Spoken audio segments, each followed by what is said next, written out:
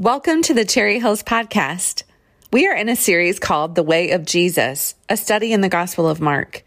During this series, we want to spend time with Jesus, to learn from Jesus how to live the way of Jesus.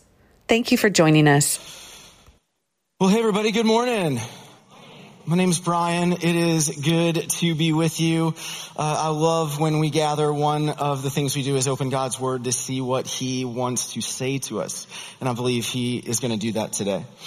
Today we dive back into the Gospel of Mark. We began this Gospel earlier this year, and it's worth sharing again some background of the book of Mark, because knowing the background helps us as we look at each individual story.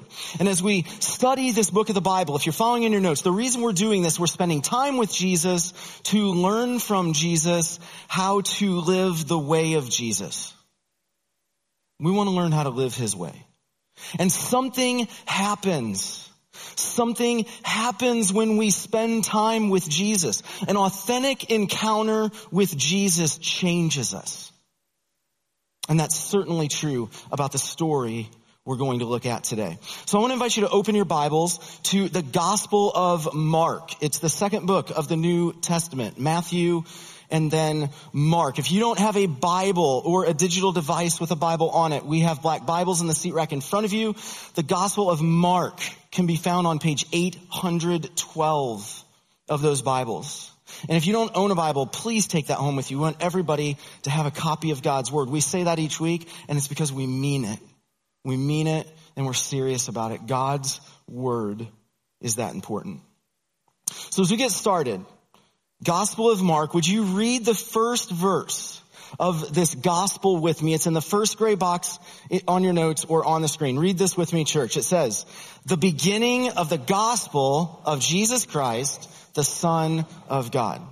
The NIV, that's the ESV, the NIV translation says it this way: the beginning of the good news about Jesus, the Messiah, the Son of God. If you're following in your notes, the word gospel means good news.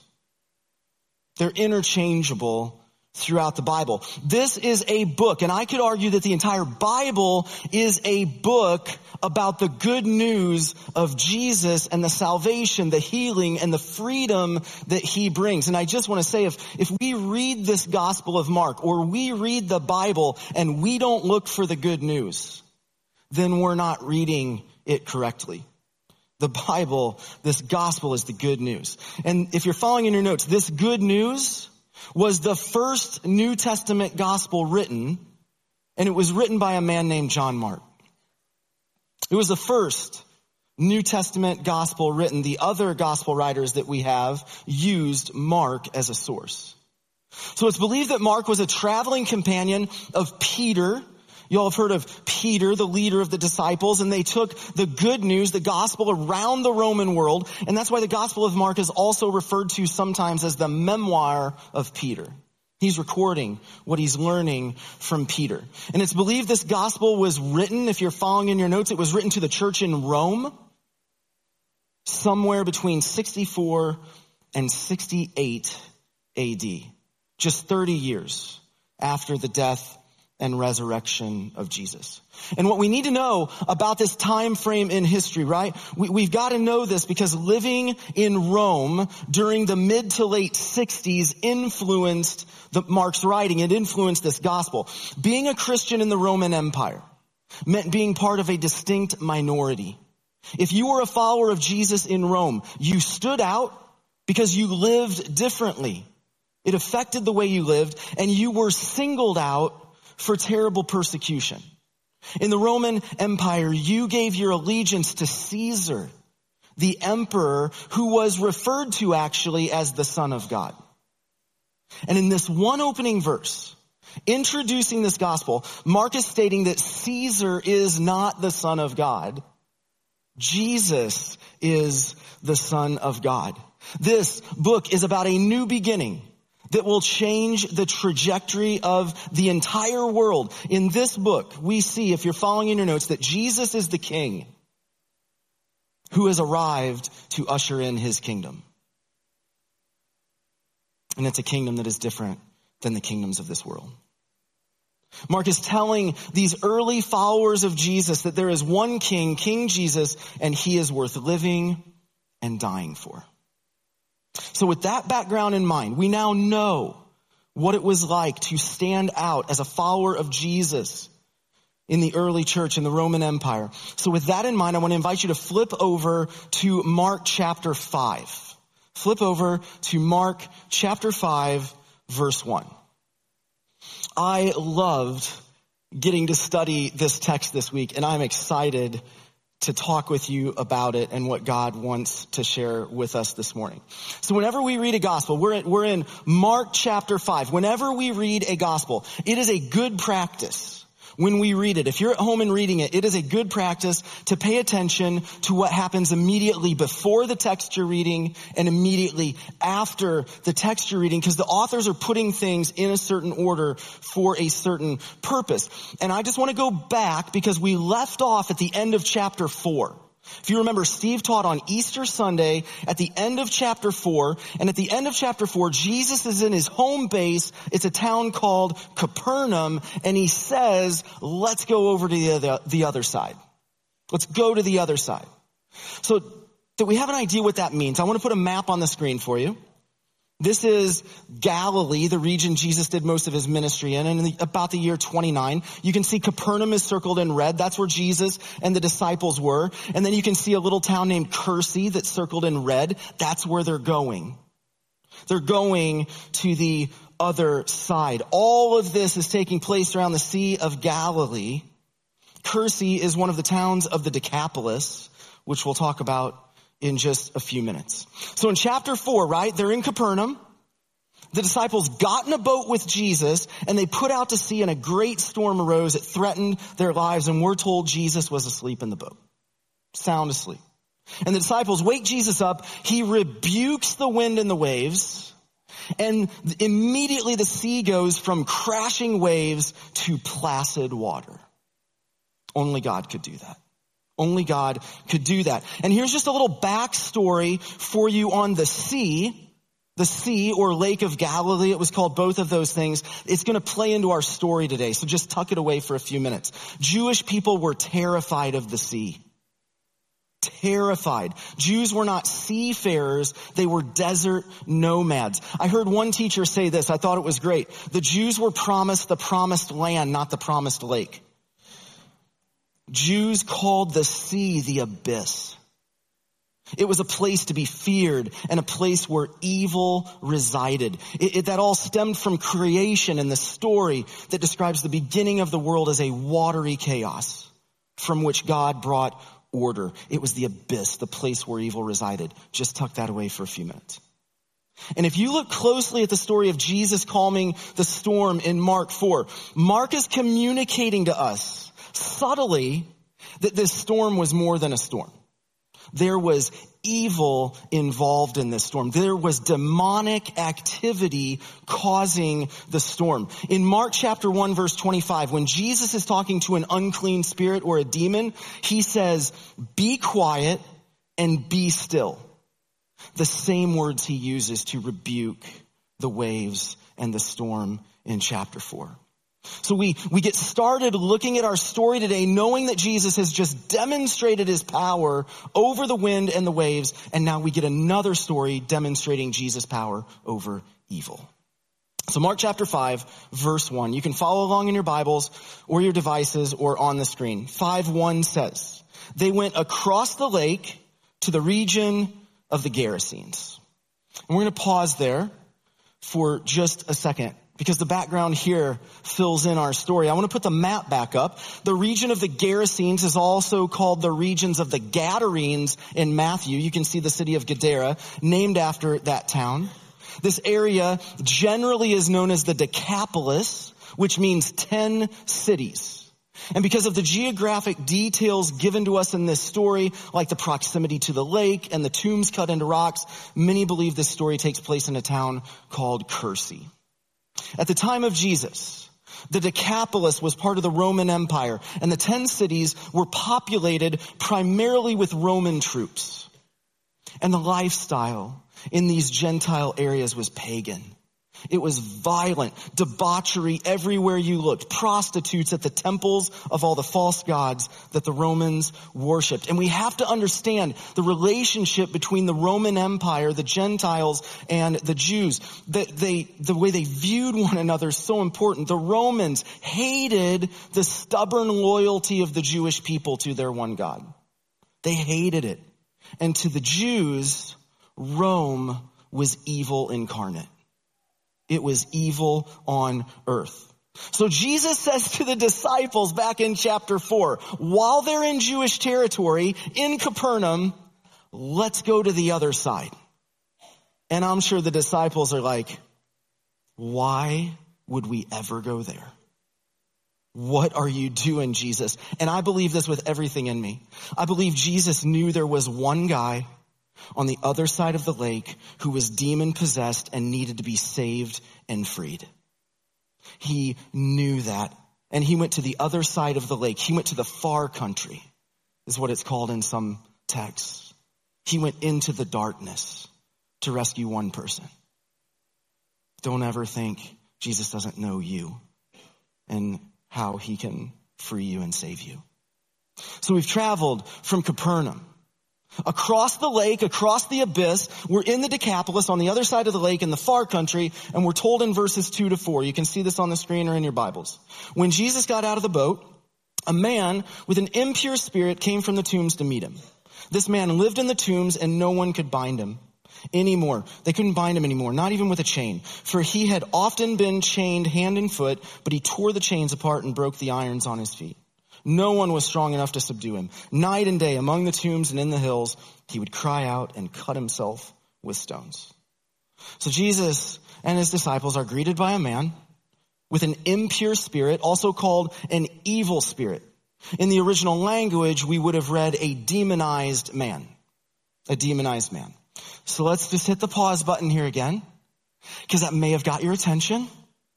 And I want to clear some things up and offer some comments on impure or evil spirits, because we need to understand this to understand the story today as well. First, I'll admit it. We struggle with the supernatural here, right? In America, we struggle with the supernatural because our Western way of thinking leads us to believe that what's real is what we can touch, see, taste, and smell. But according to the Bible, if you're following in your notes, there are two competing kingdoms. The kingdom of God and the kingdom of Satan.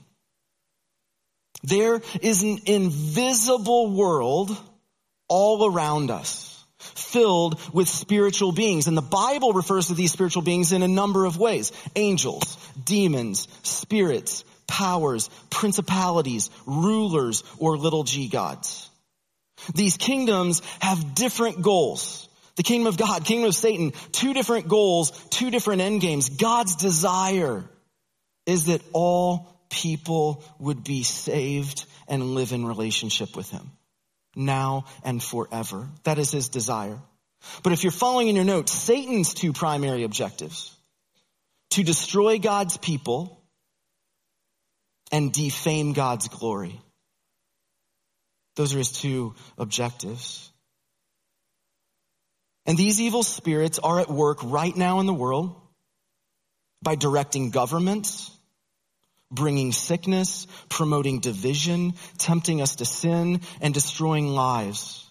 They destroy lives through abject poverty, through abuse, addictions, violence, even destroying the lives of the unborn through unjust laws. Now listen. You may not believe in the supernatural, and maybe I've just lost you for a few minutes. You're kind of questioning where we're going with this message. Let me make two comments if you're in that realm right now. One, especially if this is your first time here. We don't talk about this frequently. We're not obsessed with angels and demons and evil spirits, but we don't shy away from it when the biblical text talks about it. And as we walk through the Bible, we talk about what's in the text in front of us. And today, this is what's in front of us. And here's my second comment. You may not believe what I just said about Satan and angels and demons and an invisible world all around us, but I guarantee I guarantee you have or you will attribute something reprehensible to evil at some point in your life. And you won't have an explanation for it. Right? The actions of Adolf Hitler in Nazi Germany, systematically murdering over 6 million Jewish people in the Holocaust, that was not one man acting alone to eliminate an entire people. There was evil at work. On December 14th, 2012, when a man entered Sandy Hook Elementary School and killed 26 people, 20 of whom were 6 and 7 years old. There was evil at work there. So this stuff is around us and we just don't see it. Tim Keller, a pastor in New York City, has a great quote about recognizing the fact that there may be more going on than we can see. He said this, as long as you look at your problems and the problems of the world strictly in terms of flesh and blood, you are going to inevitably and continually be defeated. There's more going on than we can see. So in our story, there's a guy who's demonized. He is under the control and influence of an impure spirit, a real spiritual being at war with God and his son Jesus, and he's trying to destroy this man. We're told a few things about this guy. He lives among the dead. Here's a picture of what this might have looked like in Kersey. You can see tombs cut into the rock. It's where they would bury people and it would be filled with bones. This is where the man lives. It said that no one could bind him, which means to tame him. Tame, it's a word used for animals, not people. People treated him like a wild animal, and he acted like a wild animal. He is banished as an outcast from society, and he dwells where the living don't live. We're told he exhibits supernatural strength, and the people were afraid that he would hurt them, and he did hurt himself. And he's crying out night and day. He's tormented. Continuing in verses 6 and 7, we read more about this man. When he saw Jesus from a distance, he ran and fell on his knees in front of him. He shouted at the top of his voice, "What do you want with me, Jesus, Son of the Most High God? In God's name, don't torture me." The evil spirits, just notice a few things here. The evil spirits recognize Jesus. And they recognize his power, and the man falls to his knees. The word used is proskuneo, which is a posture of worship. The man bows down to Jesus. The New Testament book, James, even tells us that the demons know who Jesus is, and they shudder. So when the man cried out, "Jesus, Son of the Most High God," there's a recognition of who Jesus is, but don't mistake that with a confession of faith. Right? There was a belief in the first century that names had power. So rather than a confession of faith, this evil spirit is attempting to gain control over Jesus. And it doesn't work. And there's irony in these verses, right? The demons who are torturing the man ask not to be tortured. They're afraid of their future. They know they've ultimately been defeated. They know one day they will be completely dismantled. And they're afraid. They're afraid. And in response to this, we read in verses 8 to 10 that Jesus says this. Read this with me. Second gray box are on the screen. Full voice, friends. Read this. For Jesus had said to him, "Come out of this man, you impure spirit." Then Jesus asked him, "What is your name?" "My name is Legion," he replied, "for we are many." And he begged Jesus again and again not to send them out of the area. Notice, no fireworks, no bells and whistles. If you're following your notes, Jesus heals the man with a word. He doesn't resort to any of the special techniques that other exorcists in the ancient world employed. No odd recipes. No secret prayers, no formulas, no medical procedures. He speaks a word. The power of Jesus alone drives the demons out. I've talked to missionaries around the world and I've seen this with my own eyes. evil spirits cannot stand against the name of Jesus or his word. They have no power. And in this man's response, we see this evil spirit has accomplished its goal. Remember, people are image bearers of God, and the goal of evil is to distort and destroy the image of God in people. And this has happened so profoundly in the man that he's been robbed of his identity, his most basic identity, his name. We also see in this man's answer, Jesus is not dealing with just one evil spirit, but a powerful network of demons. Remember, we're in Roman territory, and a Roman legion of the military consisted of up to 6,000 soldiers. So Jesus is dealing with multiple evil spirits at work in this man. And then if you go back and look at verse 10, this is so interesting, right? I mean, what would an evil spirit ask of Jesus? The request of the demons is not to be sent out of the area. In the original Greek, it says, do not send us out of the country. So one more interesting piece of information about evil spirits that we find in the Bible, they're evil spirits and demonic powers assigned to geographic locations and assigned to nations that animate the leadership from the top down. So perhaps in this situation, the evil spirits have been assigned to the Decapolis and they need to remain there, so they beg to stay. Don't send us out of the country. If you thought this story was a little weird, just show of hands, a little weird? Yeah, be honest with one another here, right? Buckle up as we get ready to land the plane. If this is your first time here, let me just say it again. Thank you for braving the rain. Thank you for listening about a demonized man. Now you're about to hear about wild pigs. All right. Beginning in verse 11, we read, a large herd of pigs was feeding on a nearby hillside. The demons begged Jesus, send us among the pigs, allow us to go into them. He gave them permission, and the impure spirits came out and went into the pigs. The herd, about 2,000 in number, rushed down the steep bank into the lake and were drowned. Real quick, let me just address this before we walk into this story. I just want to say it because somebody might be thinking it, right? For those of you who love animals, or those of you who love bacon, and it bothers you that Jesus killed these pigs, I just want you to notice this, because I've been asked before, why did Jesus kill the pigs? Why did he do that? Jesus didn't kill the pigs. He gave permission to the demons to go into the pigs, revealing his authority and his power over evil, and the demons send the pigs into the water to their death. But why the pigs? What in the world is going on with the pigs? And there's something bigger going on here than just the healing of the man. I believe Jesus is symbolically demonstrating what God will do for the entire region of the Decapolis and the entire world.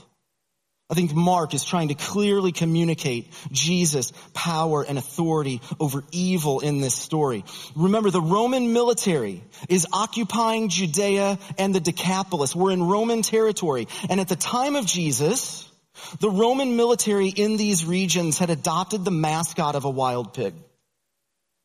They did this for several reasons. One, in the Roman Empire, animal sacrifices were offered to the many false gods, and the most common animal sacrifice was a pig. And they adopted the emblem of a pig to humiliate the Jewish people, because Jews thought pigs were unclean animals. Here's just a couple pictures so you can get an idea of what I'm talking about. This is a coin from this era with Caesar on one side and the wild boar on the other. It was also on their pottery, so we know it was in their homes. Pictures of wild pigs was their emblem. And if you start tying this together, Rome is the personification of evil, and the emblem of pigs symbolized their evil. And the pigs run down the hill, into the water, back into the abyss, where evil dwells, where they belong. If you read the same story in the Gospel of Luke, chapter 8, verse 31, it says here, and they begged Jesus repeatedly not to order them to go into the abyss. Don't miss this. Jesus is demonstrating his power to heal the demonized man and to vividly show what will inevitably happen to evil once and for all in this world. Author David Garland captures this idea when he writes this: Jesus casting out demons is an undeniable sign that the kingdom of God and Satan's realm is being routed. They are not routine miracles. They represent the inevitable submission of this world and its powers to the reign of God. This story in Mark chapter 5 is a signpost of the kingdom of God breaking into the world. And it's at this point in the story, all the people are amazed and they all decide to follow Jesus. Except that doesn't happen. If we read verse 14 through 17, we read, those tending the pigs ran off and reported this in the town and the countryside, and the people went out to see what happened. When they came to Jesus, they saw the man who had been possessed by the legion of demons sitting there, dressed and in his right mind, and they were afraid. Those who had seen it told the people what had happened to the demon-possessed man and told about the pigs as well. Then the people began to plead with Jesus to leave their region. And if you're following in your notes, the people asked Jesus to leave because he cost them something and he would require change. Right? These pigs cost somebody something. They belonged to somebody and they just lost their business and their livelihood. Maybe it was for the whole town. It may have also altered their worship of false gods. Maybe this was a herd of pigs that would be used for sacrifice. Whether that's true or not, their pigs were more important to them than the healing of this person. And they didn't like Jesus because following Jesus always cost something. And they asked Jesus to leave because following Jesus always leads to life change. It always does. And knowing Jesus, this wouldn't have been easy for them. I admit it. But knowing Jesus was the true king, if they wanted to admit that, if these Romans wanted to admit that, then it would force them to stop from worshiping the emperor and the false gods of Rome. And admitting Jesus had power over everything else would require life change, and that was too much for them. It was too much. Following Jesus requires us to change.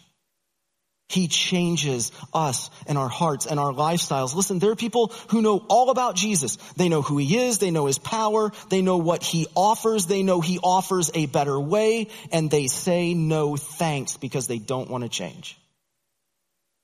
Following Jesus costs something and it requires us to change. And the people in the Decapolis were not interested in either of those things. And then our story ends with one more conversation between Jesus and the healed man, not the demonized man, the healed man. In verses 18 to 20, we read, as Jesus was getting into the boat, the man who had been demon-possessed begged to go with him. Jesus did not let him, but said, go home to your own people and tell them how much the Lord has done for you and how he has had mercy on you. So the man went away and began to tell in the Decapolis how much Jesus had done for him, and all the people were amazed.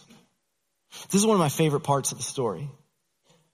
And this is so fascinating because rather than take the man with him, Jesus sends the man back to his own people on mission. We've talked a lot about this lately. Jesus has us right where he wants us to join him in his mission of making disciples. If you're following in your notes, the man was sent as a missionary to his own people. The man was the first missionary to the Gentiles. And in Mark chapter 7, in a story we'll talk about later, Jesus returned to the region and people bring a man to Jesus so he can heal them. So by the time Jesus returns 2 chapters later, people in the region knew who Jesus was and they believed he could bring healing and freedom to their lives. The man was a missionary to his own people. This man saw himself as a sent person on mission with Jesus. And what it reminds us is that we can't underestimate the influence of one follower of Jesus on a family, a business, a school, or a community.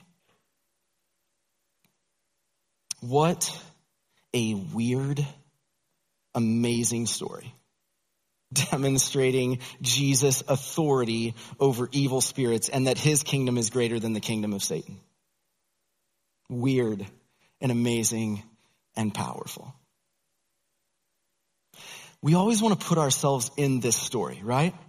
We put ourselves in this story. So let me ask you, if you're following in your notes, where do you need the kingdom of God to break into your life? Where do you need to see the kingdom of God come into your life? I'm going to have you actually put your notes away so we can just talk together for a couple minutes. I'm also going to invite the choir out right now. They're going to close us in just a moment. But don't let the choir distract you. I'm going to finish up in just a minute and we'll enter into a time of prayer. But maybe you're here, right? Where do you need God to break into your life? Maybe you're here and there are some weird things going on. You can't explain it, right? Like maybe there's night terrors or there's fear, uncontrollable anxiety, stuff from your past, continuous sickness, a stronghold in your life or an addiction. Do you need freedom over something? Or there's something in your life that you feel enslaved to. This evil spirit enslaved this man. Maybe for you it's a relationship, or money, or pornography, or self-righteousness, or legalism. Maybe it's your work. Maybe it's grief. Maybe it's anger. Maybe it's your sexuality, or your anxiety, or your depression. What do you feel enslaved to that provides you with a perceived sense of security, significance, and belonging?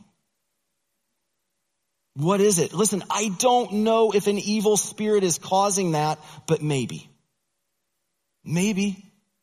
Again, we don't think there's a demon behind everything, but maybe there is more going on than we think. And Satan is the one who tempts. So even as we wrestle with temptation, darkness is at work. So if you're here and you're struggling with something, but this thought might be going through your mind, well, I'm not like that guy in the story. I'm not that bad. And maybe you don't look like the demon-possessed man. But as John Tyson, a pastor in New York City, says, sometimes the darkest places are the human heart of people that look like they have it all together. So what is it that you need to be set free from? You've tried in your own power and it hasn't worked. Today you can go to God who has the power and the authority over evil and sin. Or you think there's no way Jesus would want to set you free. You're hopeless. Everybody else has hope, but you don't have hope. Our God is the God who goes to the other side of the lake, right into the darkness, to heal broken and hurting people like you and like me. He can heal you from anything if you're willing to come to him. Where do you need to see the kingdom of God break into your life? Where do you need to see a move of God? And for those of you here and you're not yet a follower of Jesus, this is a healing story, but it's also a conversion story. There's a condition that every human heart suffers from and cannot recover from, and it's called sin.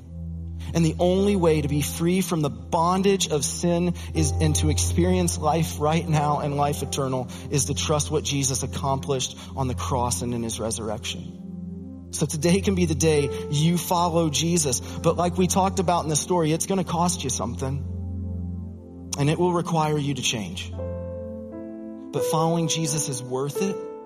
And he's the only way to experience life abundantly. Thanks for joining us today. If you would like more information about our church, visit our website or find us on Facebook. Have a great day.